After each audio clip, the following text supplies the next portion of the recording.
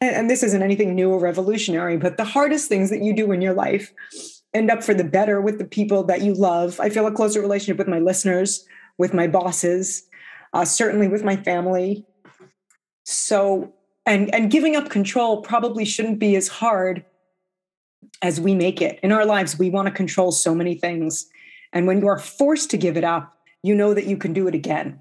So that if something in my life doesn't work out the next time that I'm trying to control, that's okay, because I'm just going to keep going and do something else.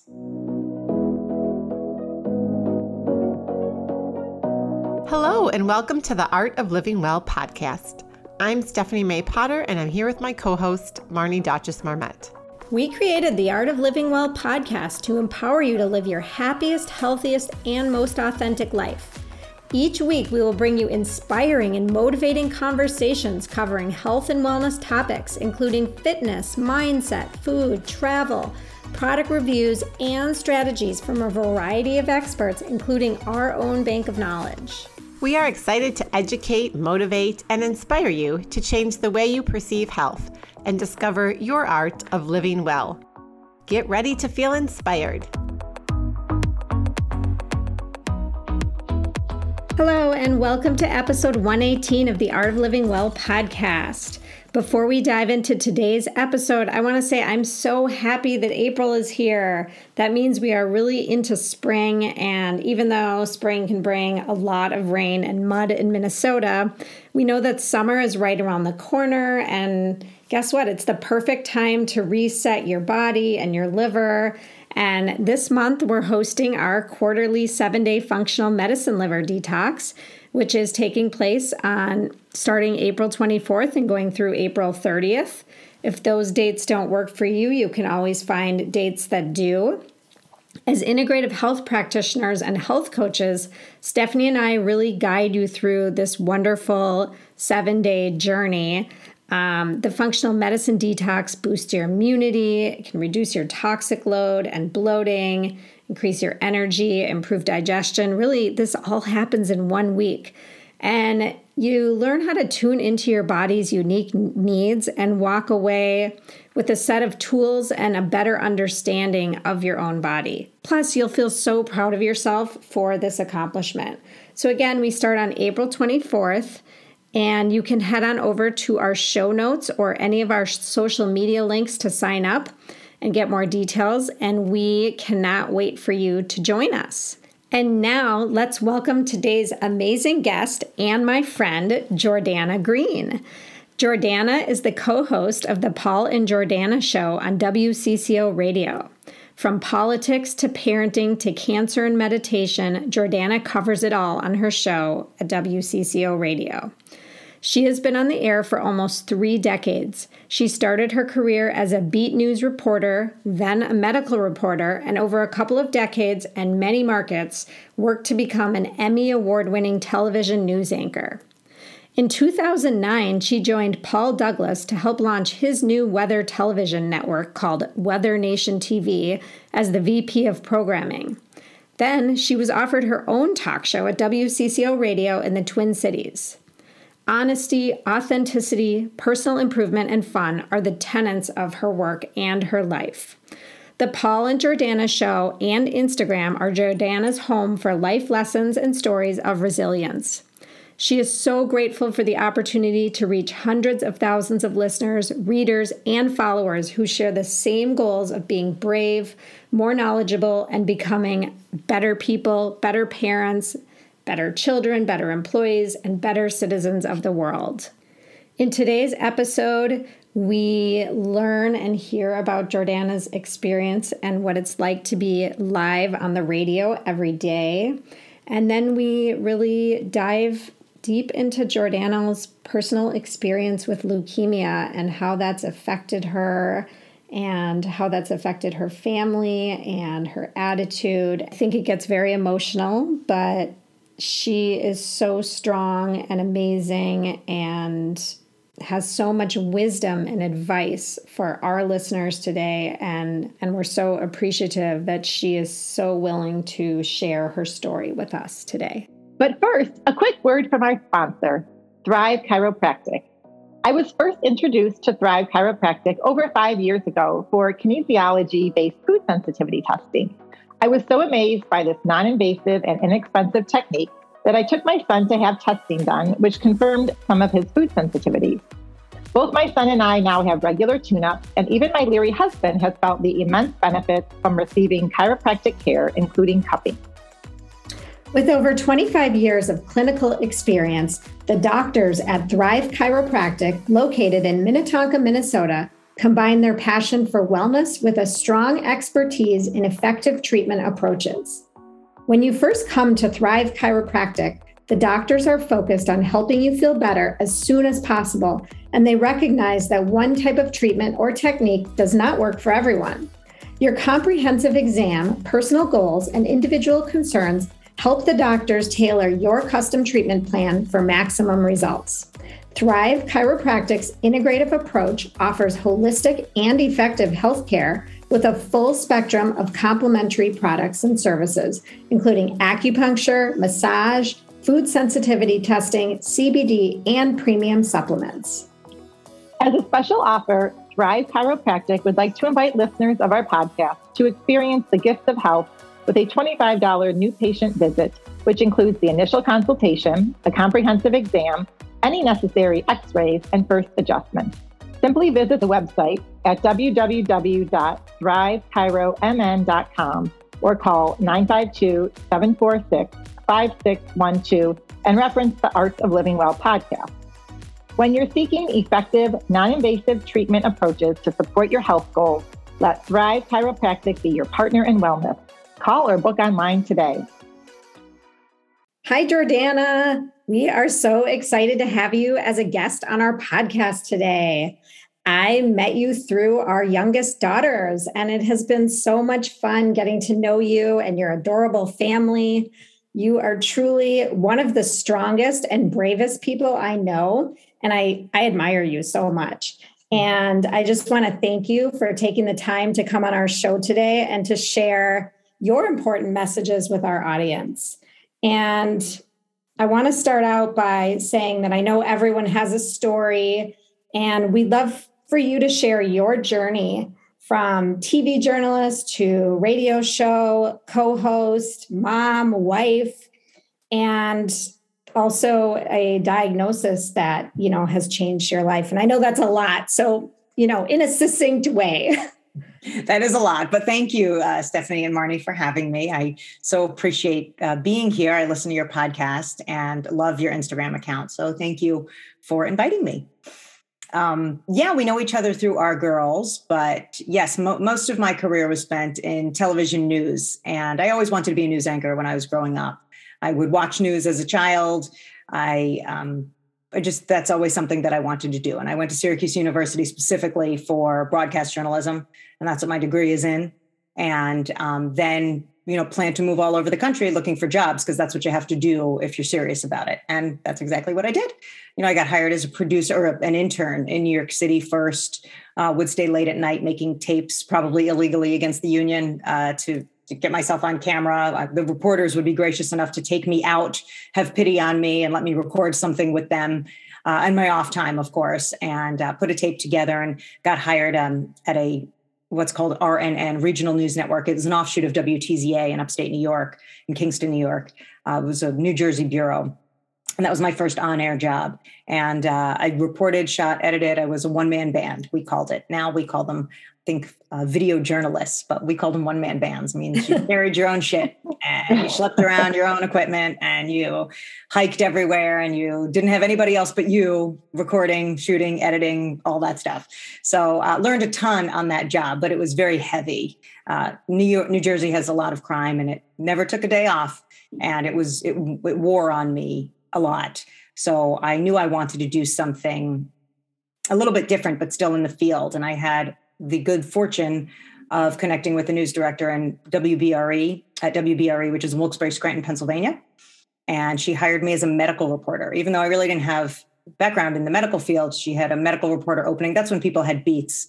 And I jumped at the opportunity. And to this day, that job for NBC was like one of the best jobs I've ever had. I made $25,000 a year, and I learned something every day. I felt like I helped people who watched us. It was a great, great job. And that's sort of when things took off for me. I got an agent when I was there and landed my first anchor gig in Indianapolis, moved to Indianapolis to launch a morning show there, sort of like a Good Day New York or whatever would be here, Fox morning show. It was one of the first in the country of the format that launched from 6 to 9 a.m. And that was a blast. And we had a great time there.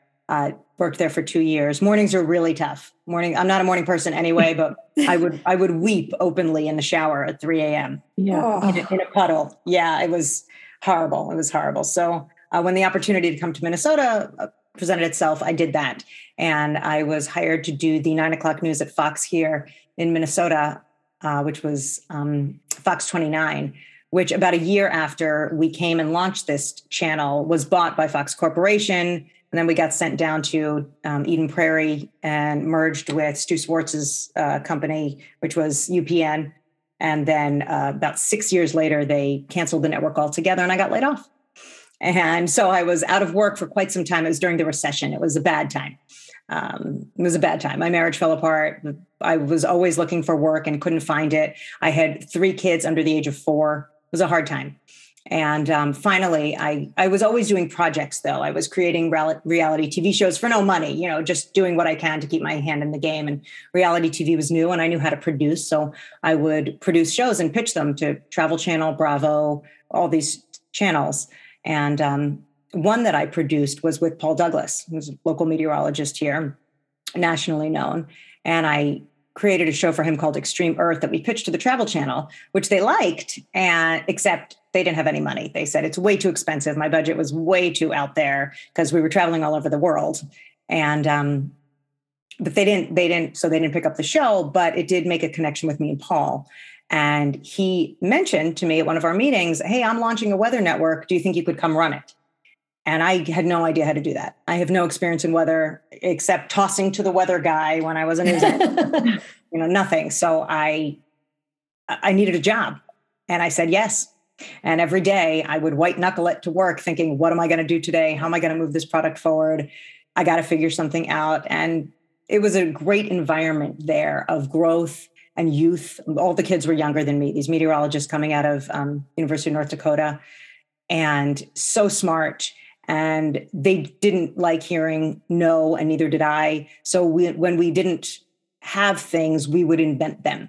We didn't have sound. And one of the guys said, I can run to Best Buy and get an adapter and we can get sound. So all of a sudden we were doing live interviews with the director of the Hurricane Center down in Miami that we had never had before, doing Skype interviews. So we really pulled that network up from the ground and launched it. And it's still on the air today, I'm proud to say. And so I feel like I'm talking too much, but you asked for a lot of this. So I worked there for a year for Paul. And out of the blue, out of completely nowhere, a program director at WCCO Radio reached out to me and said, your name came up in a meeting. We have an opening for a host. Would you be interested in, auditioning, trying that out? And TV is very different than radio.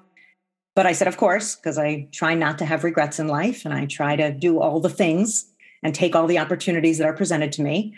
So I did. I tried it. He seemed to like it. He offered me a job.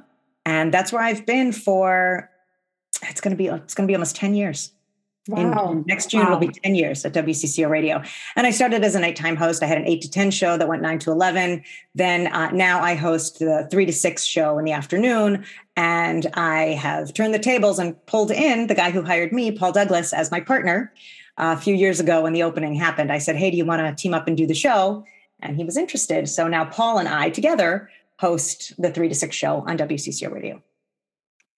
Wow. That's quite a career. And you're not even, you're only maybe halfway through, right? Your time. Right. I have lots more to do. You still have lots more to do, but I love just like your drive and your passion at such a young age. Like you always knew you wanted to be on TV and in journalism. And you were very relentless, right? With your pursuit. You have to be. So yeah.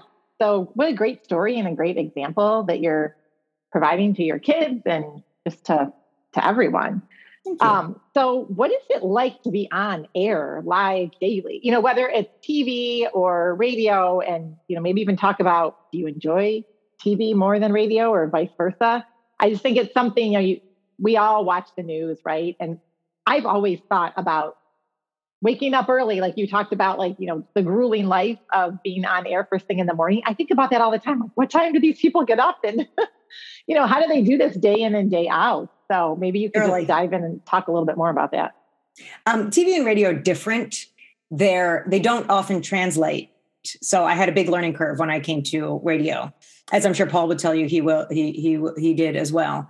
TV, you have scripts and you have a teleprompter and you can't give an opinion and you just tattletale all day, all the bad things that happen in your community. And that got really old for me. I knew even after they canceled the show that I couldn't do it much longer because I literally felt like a tattletale, just saying this bad thing happened, this person got arrested, and it's negative. It's just a negative environment. For me, it was. What we were covering, I was happy to be done when I was done. And I didn't move. I had another opportunity in Jacksonville to move to Florida for another TV news anchor job. And I didn't want it because I didn't want to do it anymore because it is very draining. And so TV is fun because you get the performance aspect of it. Except I remind my husband when we're in bed at 10 o'clock at night and we are watching the news, I said, those people are there live. They're not home with their kids. They're there sitting in those chairs and they've been there since 3 when their kids got home from school. So it's a grueling job as a parent. And when I had small kids, I moved to Eden Prairie to be within a 5-mile radius of the studio so I could go home on my dinner break and nurse my babies and then go back. Everything was built around that job. And radio is a lot more flexible. And with radio, I don't consider myself a journalist anymore because a journalist, you can't take a side or an opinion. And in radio, we're supposed to give our opinions. That's why we get paid, to offer our opinions. And we're not supposed to be neutral. We're supposed to start conversations. We're supposed to ask questions. We're supposed to push back. So it's almost the opposite of television news. And it's liberating. It's liberating. It's hard because you get a lot of hate. And sometimes you don't always have an opinion on something and you got to read and learn and keep up. But, and 3 hours of live radio is exhausting. I'm pretty tired by the end of the day, especially when Paul is doing the morning show like he is filling in this week. But it's fun and it's liberating and it's much more casual, less Botox. It's fun. It's fun. I like it. Well, and just knowing your personality, I would think that you would find that so much more rewarding, like being able to share your opinion and dive into different things that interest you and bring people on the air that you're passionate about. And like, I can see where that would be so much more engaging in so many ways. Yeah, I have the best job in the world. Like if I read an article that I love in the morning or something that I have questions about, I can call my producer and say, I'd really like to have this person on the air. And they go find them and they get them on the air. And then that afternoon, I can be asking the questions that I had that morning reading something. And it's, I'm very lucky. That's so cool. So I'm wondering, did you watch the morning show with Jennifer Aniston? Mm-hmm. And what did you think of that? Because just having been in their shoes before. Well, certainly not at that level by any means. I was only ever in local news.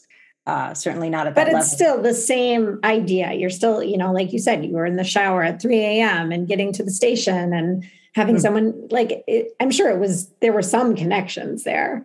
Yeah, I'm only a couple episodes into season 2, so I haven't finished the second season yet. So, but it's very competitive. It's very competitive. And if you don't devote much of your life to it, you probably won't be as successful as you probably would have liked to be. So, and certain things, when we get older and we have kids, certain things come into play where your priority's different. As ambitious as I may have been, coming up when I wanted to be Katie Couric, things change when you have a baby or you move to a place you like. I'm from New Jersey, so I always thought I would stay in the New York market. But I really love living in Minnesota. I really like it here. And it's a great place to raise your kids. And I can't imagine going in that early anymore or even doing a nighttime show where, I work 3 to 6 as it is. My kids come home at around 2:30, come kiss me, say hi. I can work from home now because it's radio. I can't imagine leaving the house at 2 o'clock, not getting home till 11 and not seeing my kids at night. That, so, the morning show's fun, but it's definitely fiction for me. And I'm glad that didn't work out for me. Yeah. So, we had your daughter Marley on last summer, and she expressed an interest in following in your footsteps to us. And I'm wondering what advice you give to her after all of your own experience. I think she would like to do something that's not news. That's not necessarily news politics related. I don't think she's necessarily interested in that, which I highly recommend. It is very draining. And these last, 5 years surrounding politics have been terrifying and just horrifying, tragic, really. So and all consuming, by the way. I know it's affected me personally, professionally, health-wise. It's been hard on those of us who have to live it and breathe it every day that don't get a break from it because it's our job. Again, that's a choice, but it's our job. So what advice do I give her? I give her the advice that I think any parent would give a child, that she has to find something that she loves to do. She has a certain set of skills already at her age that are useful, but useful in any job. The way she can present or the way she can interview or listen in an interview. I give her advice. If this is what you love, pursue this, but in your own way. If you don't want to do news, stay out of that. Don't get sucked into that, or create something. I mean, I could not have imagined when I was starting out in television news and we were carrying our own Hi8 cameras and shooting on Betamax and Hi8 and editing on these huge systems that you would be able to go live with a phone. That just wasn't a thing. We used to have huge satellite trucks for the ability to do a live shot. There are so many opportunities in media now that are non-traditional, and I would definitely urge her to explore that. That's such great advice. And I think just a plug out there for anyone who's listening who didn't hear our conversation with Marley. It's episode 84, and highly, highly recommend it for parents, for any adult, and for teens as well, because she's just real and raw and super mature and articulate and has such great insight for her peer group that I think everyone can benefit from that episode. Thank you, so, Ellen. Thank you. Thank you very much. So good job, Mama. Thank you. Yeah, they all make me very proud. Thank you. So a couple of years ago, I think it's been a couple of years, right, that you received a diagnosis that changed your life? Yeah, it was last October of 2020. So I guess it seems like a couple of years to me. It feels like a couple of years. Yeah. Can you talk about that a little bit and tell us, how your life has been affected by this? Sure. It's actually a bit of a cautionary tale. It was, during the pandemic, everything was crazy. Everything had gone awry. In March of 2020, everything shut down. So people were feeling out of sorts. People were emotionally taking this really hard. Mental health was a major issue. And I personally wasn't feeling well. I was feeling very tired.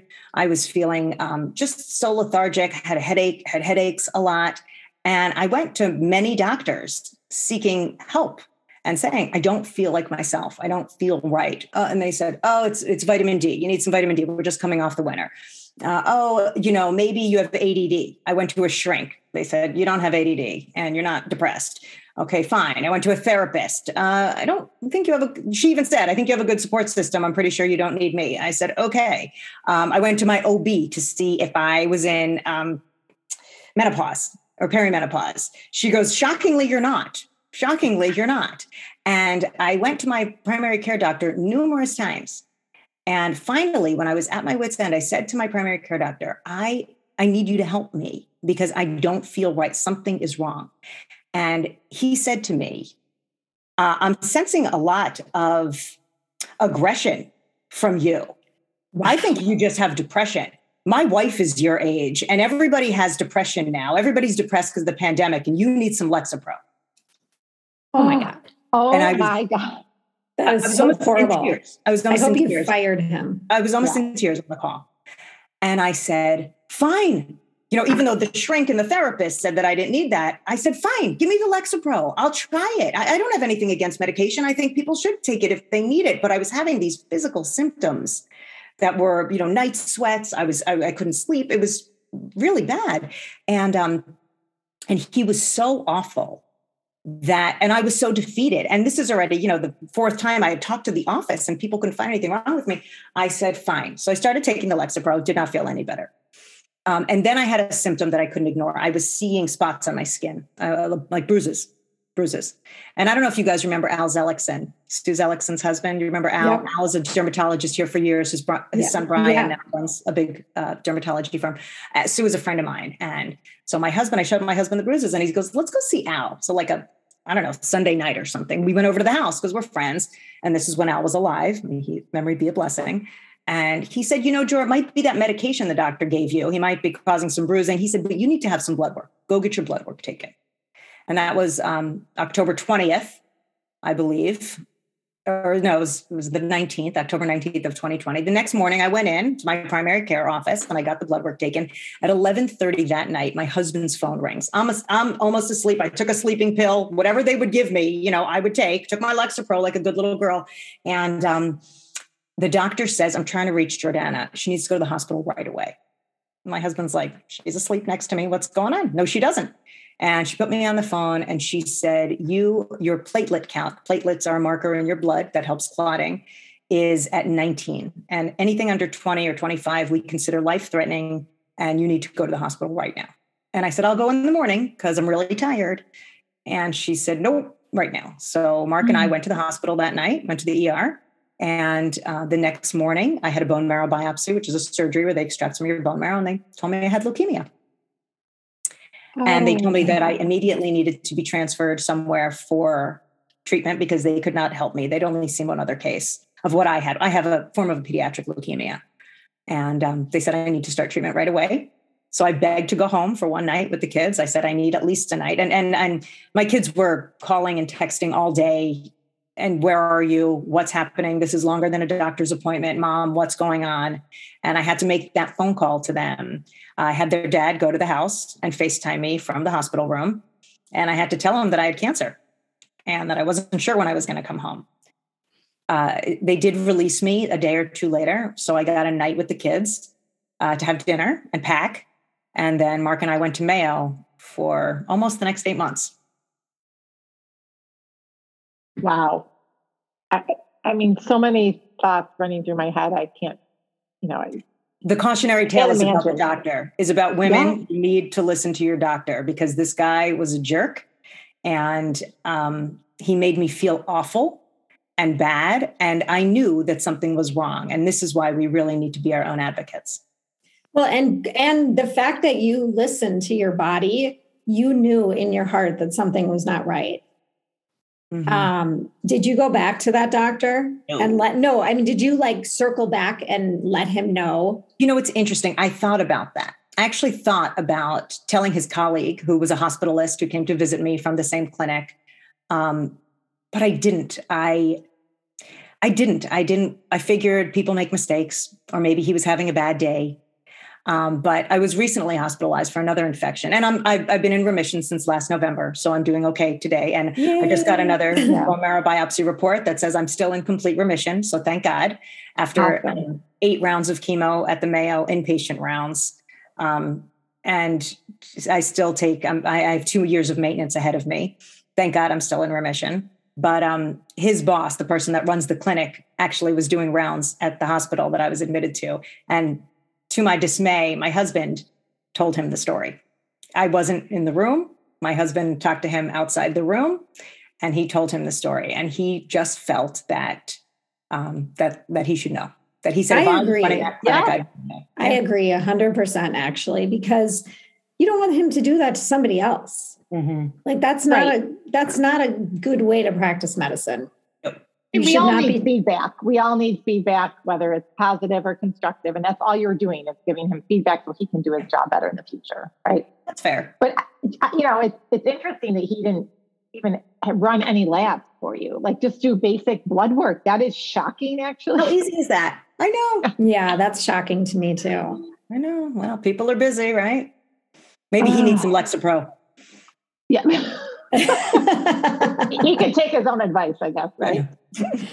So, you're sitting here, you're in remission. This is awesome. I've followed your story on Instagram. You've been very, public and open about sharing your experiences. But for our listeners, can you just talk about how has your daily life been affected by your leukemia diagnosis? And, maybe even dive into the move to Rochester. You mentioned that you were at Mayo for 8 months and the impact of on you and your family, with 3 kids. Yeah. The way they treat my kind of leukemia, which is called T-cell ALL, you have to be in the hospital for about a month, chemo, steroids, spinal taps, and you have to be in seclusion for about a month for your induction. So like for the month of November, I was in the hospital last November. I was in the hospital. I came home for a week and then I went for my second round. And you do 8 rounds of chemo. Many people in my situation go for a bone marrow transplant. And we didn't know what was going to happen for me at the beginning. In fact, my doctor, my main doctor, who's a fellow at the Mayo, who stayed with me the whole time, said, "You'll probably go to transplant." And I said, "Okay. I mean, I'm not a doctor. Whatever is going to keep me alive is what I'm going to do. I didn't have a horse in that race. Whatever." So, but because I went into full remission after my first round of induction chemo, they decided to keep me doing chemo and see if I would stay in remission. And I did for all 8 rounds of that chemo. So there was really no need to do the transplant. And they kind of like to save the transplant if God forbid, Kanahara, that it comes back later, they can do a transplant later. And by the way, they found me 100% match. It's none of my siblings or my cousins or anybody related to me. They said they found me a match who is a male in Germany, who is 100% of my bone marrow match. How they find this, I know. I don't know who it is. They don't tell you who it is, but if I need him, it's there if you were to need, God forbid, need it. They have to ask him if he's still willing. He's on the registry. So they have to ask him if he's willing, and hopefully he still would be if I need it. Hopefully we will never come to that. Yeah. But yeah. And this is during my daughter's senior year of high school. So we're already living in a pandemic. The kids are doing online school and I'm gone. I'm in the hospital. And because of COVID, nobody could visit me. There was a point where we were allowed to have one visitor, which was my husband, who would stay down there. We got an apartment in Rochester, and he would stay down there and come visit me for, a little bit each day. The treatments are grueling. But at some point during COVID, my nurses came in and said, the protocols are such that nobody can have any visitors. And when you're looking down the nose of weeks in the hospital by yourself, and the days are just endless, and you feel like crap, it was horrible. There's no other way for me to describe it. It was horrible. I think looking back, could I have had visitors? That would have made it a lot better. But COVID made it so much worse. And I'm grateful for the apartment that Mark could be close by. And eventually, when my treatments got shorter, you would only have to stay a week in the hospital instead of a month like I did in the beginning. But I would have to be relegated to my apartment because I would come back every day for outpatient treatments and infusions and things like that. The kids would come down. So they would stay a night. It was a teeny tiny little apartment, but they would come down and see me. And, I would get to go home for maybe a week in between treatments, but it was a really shitty 8 months. And I think that we won't fully know the repercussions of what that did to us for years to come. But it brought us together. My kids are amazing. I mean, my husband is the most incredible caretaker ever. He really rose to the challenge, and everybody should have a caretaker like Mark. He did everything. He's amazing. But I felt bad for my kids because they were without me home doing their schoolwork, and I mean, thank God they had their dad, but it was not an easy year. And when you were in that hospital room by yourself for all that time, how did you pick yourself up every day and maintain the attitude that I saw and read through that whole experience? And how did you pass the time? Were you able to talk to other patients? Were the nurses your connection? I'm assuming you weren't reading because I'm guessing that was hard to do, but how did you pass your time? There were days, Marnie, when I would get up and I would look at the clock and I would think to myself, I can't believe I'm going to be staring at this clock all day. It's so many hours till I get to take my Ambien and go to sleep again at night. I would FaceTime with my kids and friends Reading was hard because the chemo messes with your eyes. So that was really a challenge. Even watching TV, sometimes it was blurry, but I would try to watch TV. When I was well enough, I would take walks around my ward, my hall, but we can't leave when we're that sick. We can't even have a live plant or anything. We couldn't leave our area. So it was very short walk. And the nurses were great, but they have to take care of everybody, there was not necessarily a camaraderie on the hall. Everybody's just trying to stay alive. Everybody's just trying to be alive. So some days I look back and I think, I don't know how they were long days. They were really long days. And I remember thinking that when I would wake up in the morning, how am I going to get through this day? But I would say to myself, just get through the next minute, Jor. Just let's get through the next minute. All of a sudden it would be 5 minutes. Then it would be 10. Then it was the next hour. Then, okay, let me watch a show. Then I would look at the clock again. Okay, it's 2:00 in the afternoon. So like there are just mind tricks that you play with yourself because you don't have to get through the day. You have to get through that minute. And especially if have a treatment that's painful or anticipating something that is not fun, like a chemo or something like that, you just have to play tricks with yourself and just get through the next moment. And people sent me amazing cards and letters. The listeners from work were amazing. So I would, listen to those or read through those. And you do what you have to do when you are there. There was nothing else to do. I didn't have an option. I was hooked up, and it wasn't all roses. Like when I would write, I hope I was honest because it was not fun and it was hard. And I hope I did not make it seem like this was easy. No, you didn't. No. And I think, but your strength came through. I have no alternative, Marna. I have too much to live for. Yeah, absolutely. Yeah. And your support system. Like you clearly have this amazing support system, your friends, your family, your work, your listeners, like you were enveloped with all of this support. And I have to believe that really helped push you along. That's true. That's true. When I was well enough, I would do the show from my hospital room, or I would do a couple of segments. I would call in from my hospital room, and the listeners were just so amazing. I mean, they would send me packages to the Mayo that just said Jordana Green, Mayo Clinic, and they would get there. They would get to my room, and the support really was incredible. And I did feel loved and supported, and that helped a ton.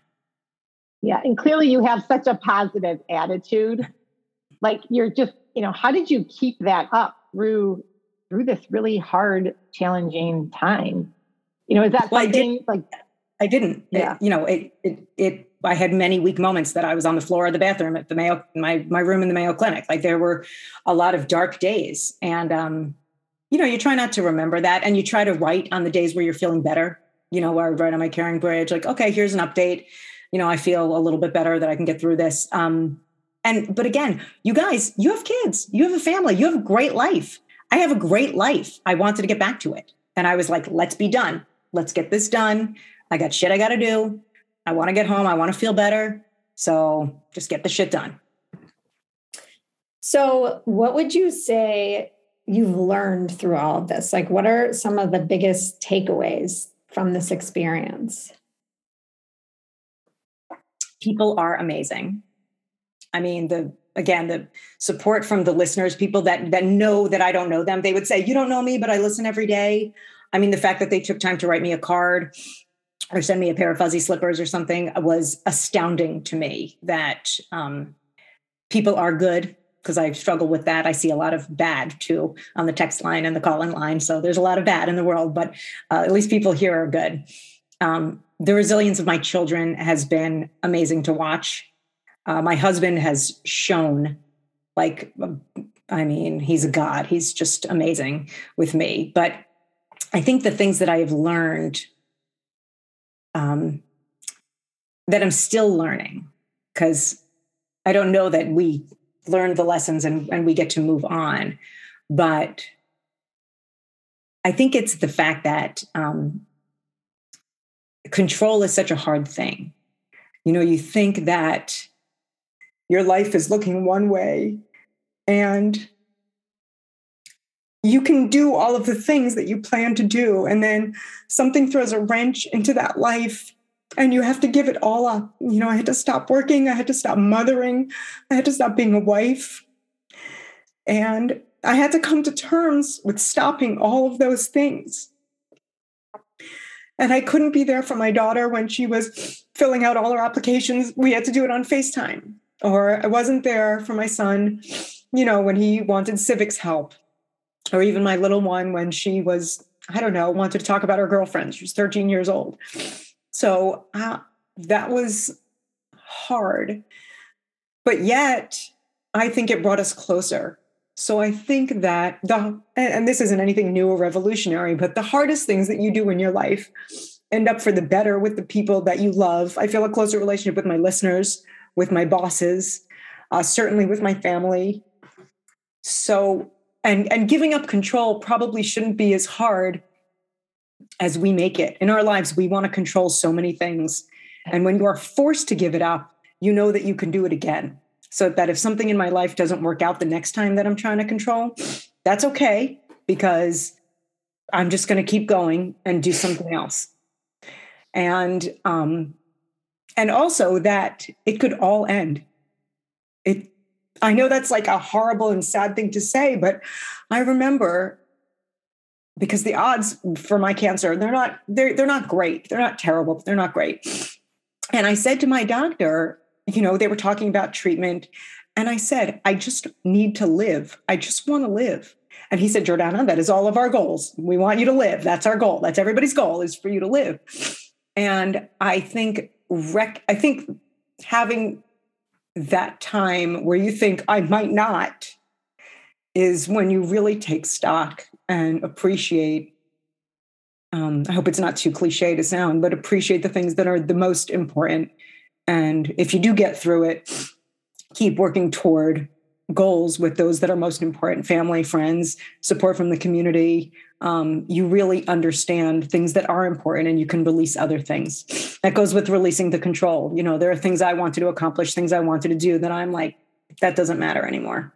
That is off the table.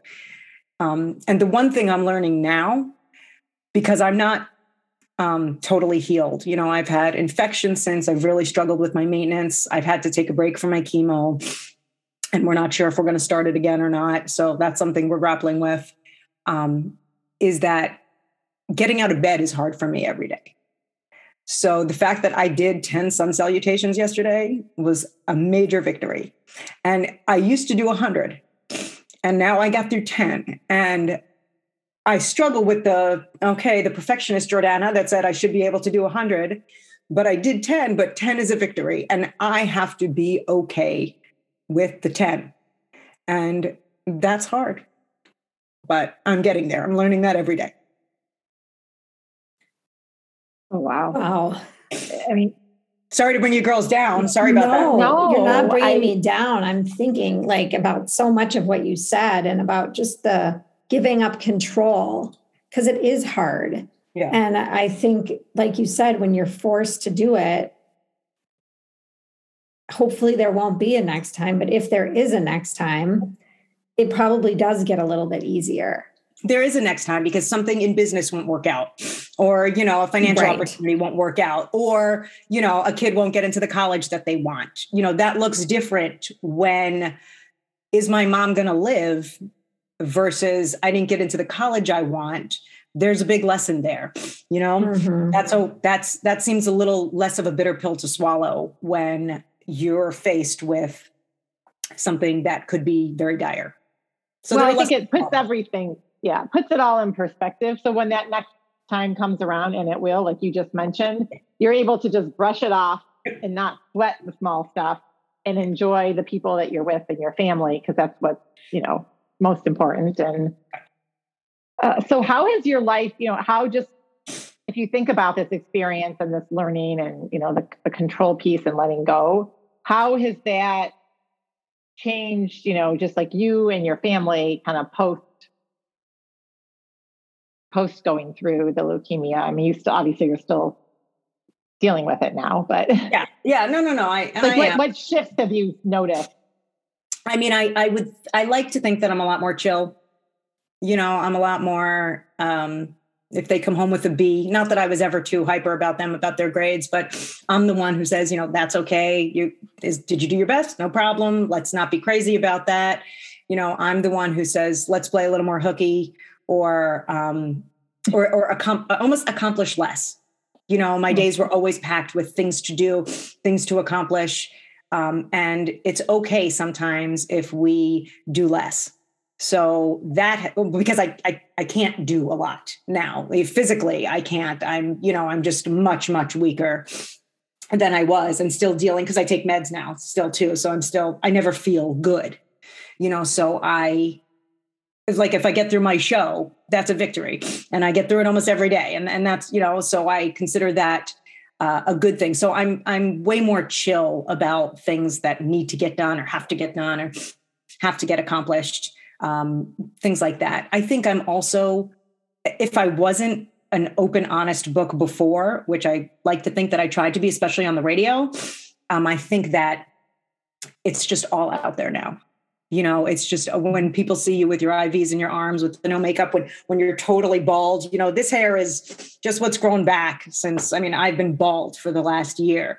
So I think once you just are completely exposed like that, there's no more that people don't know. So you can truly be who you want to be. You can say what you want to say. I've noticed it on the radio. I'm more free with my opinions, and I don't give a shit who doesn't like it. If you don't get a COVID vaccine, you're an idiot, and I'll say it. So I'm done with people, tiptoeing around. If you've got a strong opinion, if you feel strongly about something, I definitely say it. So I think I'm more emboldened. I do feel freer in my life now. And something about being faced with death, especially your own, makes you freer in your relationships.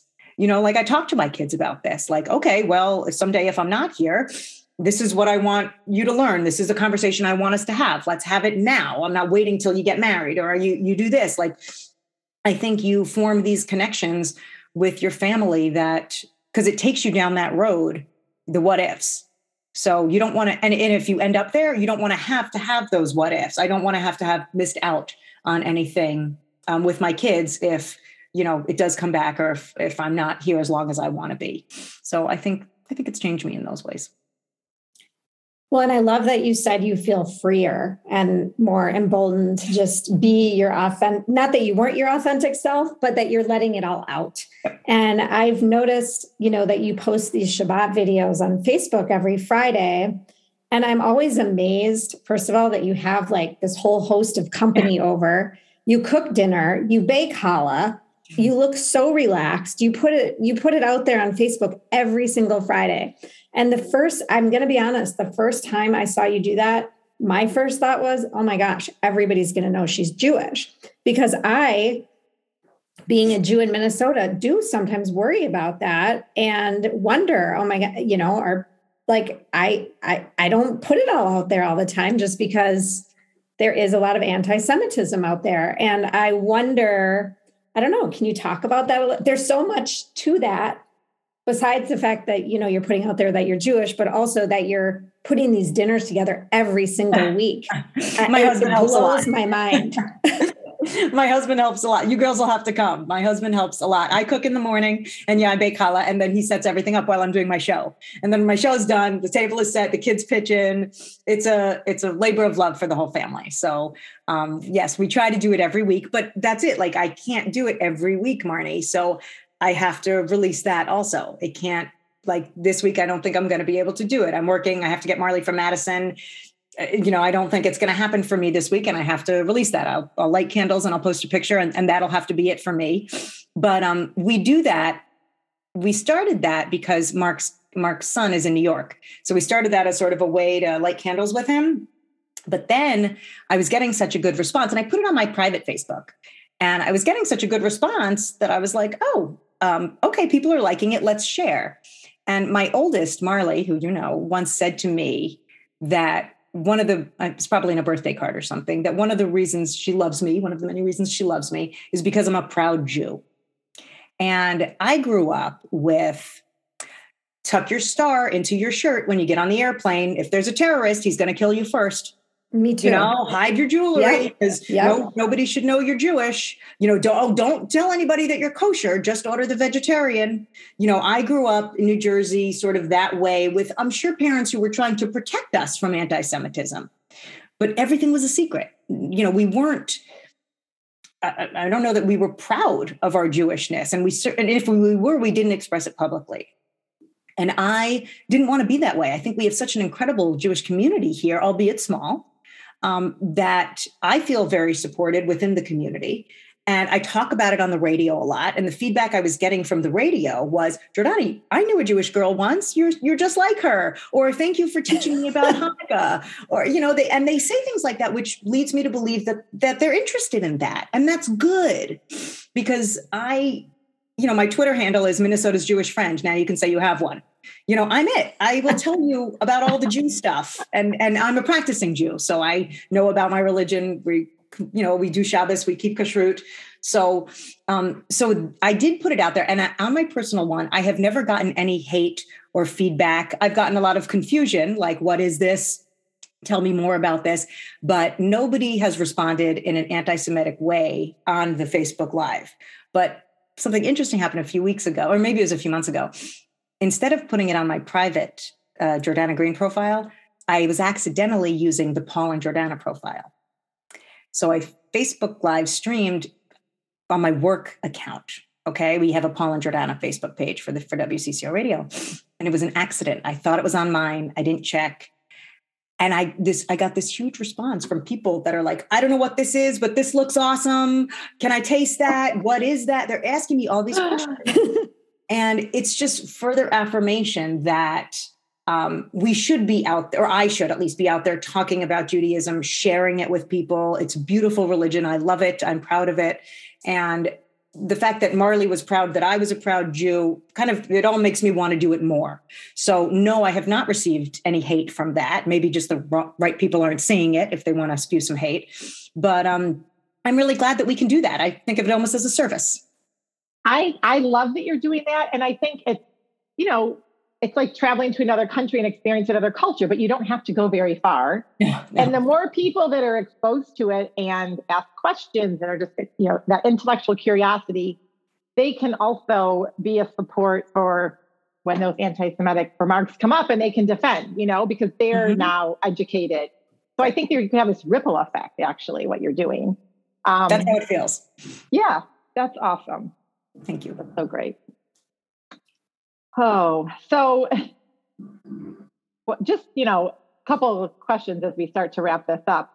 Curious, did you incorporate any other alternative healing modalities or anything else during or after your treatment? Obviously, you know, we're doing all the chemo and the traditional stuff. I practice yoga, so I would do that as much as I can. I've been doing that for 10, 15 years. So I would do as much as I can. With leukemia and my treatment, there's a lot of fatigue. There are days where you can't get out of bed. So I lost all my muscle tone. Whatever I had, it's gone now.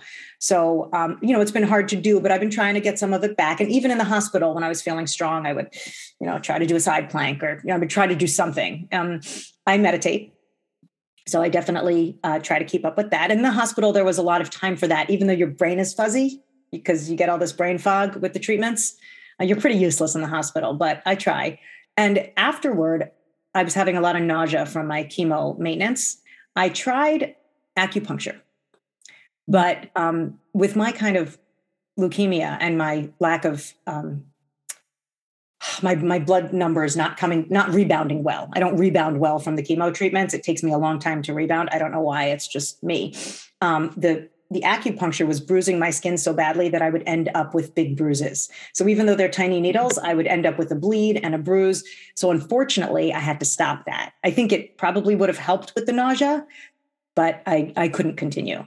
And as for now, I try not to mess with the meds that they're giving me. And I just try to eat as healthy as I can, even though I like sugar, which I still eat, and just do the best I can. Yeah. Well, that's great. And that's all you really can do. We can all do the best we can with what we have, right? So is there any advice you would give to our listeners, whether they have just received a cancer diagnosis or a loved one has? I would say feel the feelings. Like I remember, when you hear that you have cancer, you don't like immediately want to think like, oh my God, I could die. This is terrible. But all of these horrible thoughts come into your head. And if you keep pushing those thoughts out, they will come back to haunt you. So I would walk through the scenarios. Okay, what if they tell me I'm going to die? What are some of my next steps? What am I going to do? What am I going to talk to my kids? What's the plan here if that does happen? And how do I want to spend my last time, whatever time I have left? You got to walk through that. And then it sort of takes the scariness away a little bit. I only thought I was going to die like once or twice. I always felt that this was just a thing that I had to get through.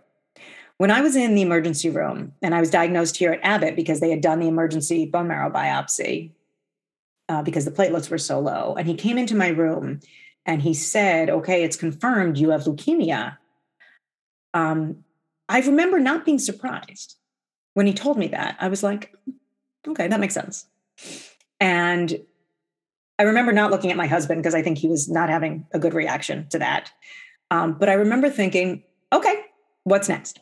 What do I do? Put me to work. What do I do? Where do I go? What do I do? How do I get rid of it? I have it. That sucks. Now I got to get rid of it.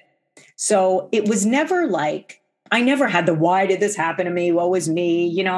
I don't think a lot of people feel that way. I didn't feel that way because people get cancer. A lot of people get cancer. A lot of people I know have cancer. So why wouldn't I get cancer?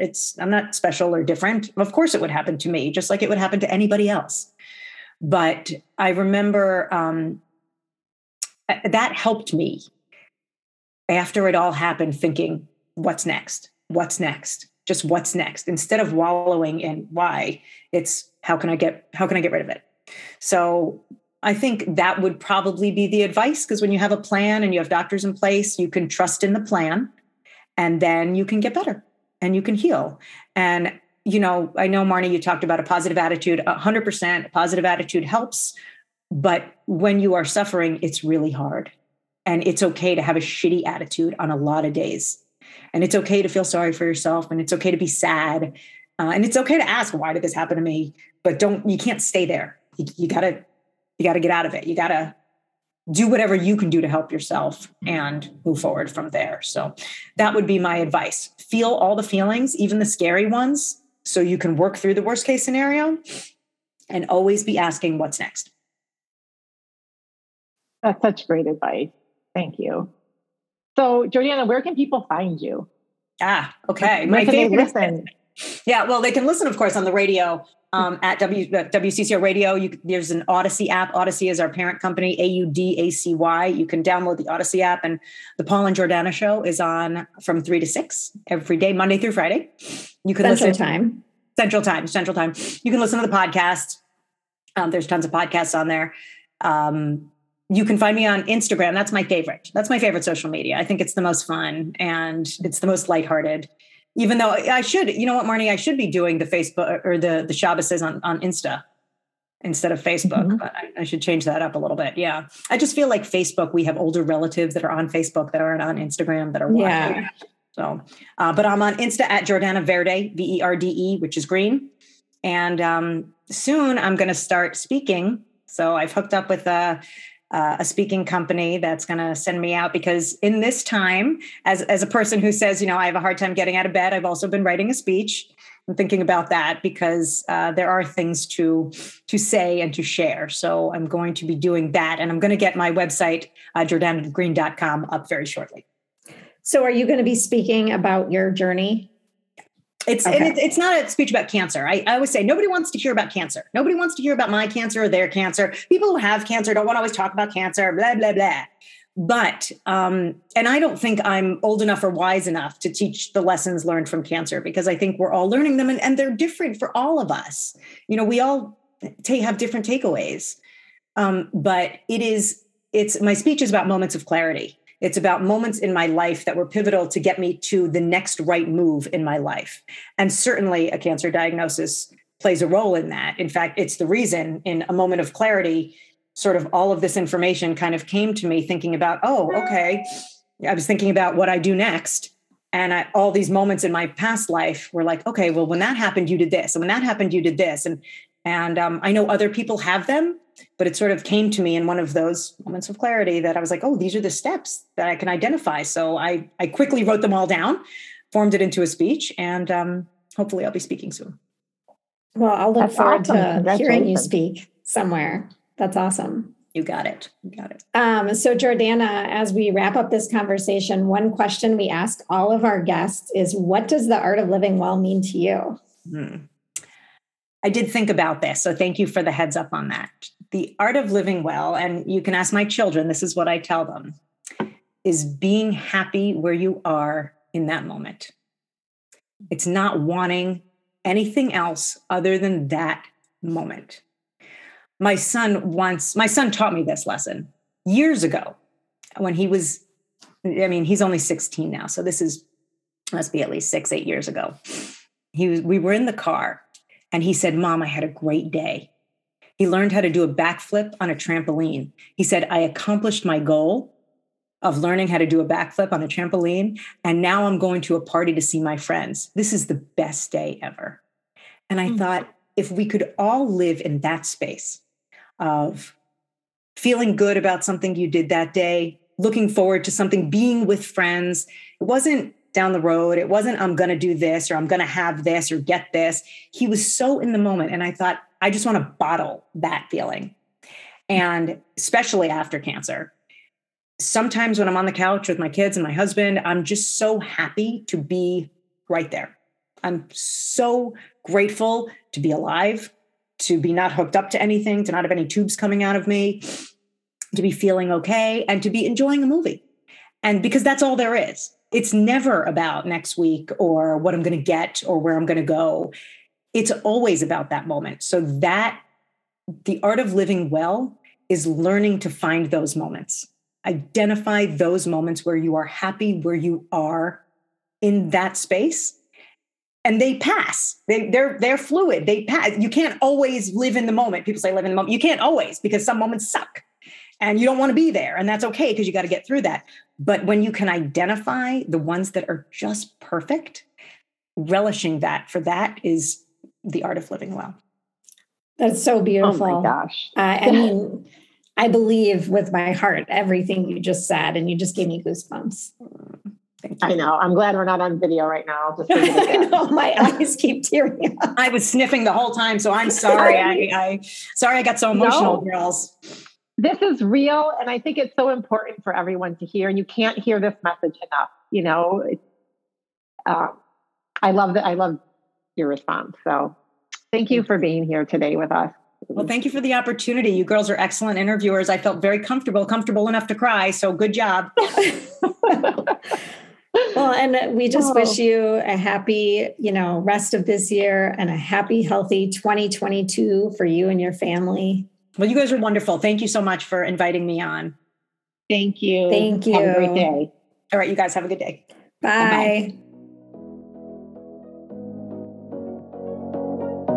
Thank you so much for listening to the Art of Living Well podcast.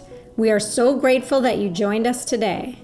If you enjoyed this episode, please share it with a friend or anyone else you think may benefit from this information. We'd love for you to subscribe to our podcast, leave us a review, and tag the Art of Living Well podcast on social media. If you want more inspiration in between episodes, you can find us on social media at theartofliving_well on Instagram and Facebook, where we will share snippets from our daily lives and our journey to living well.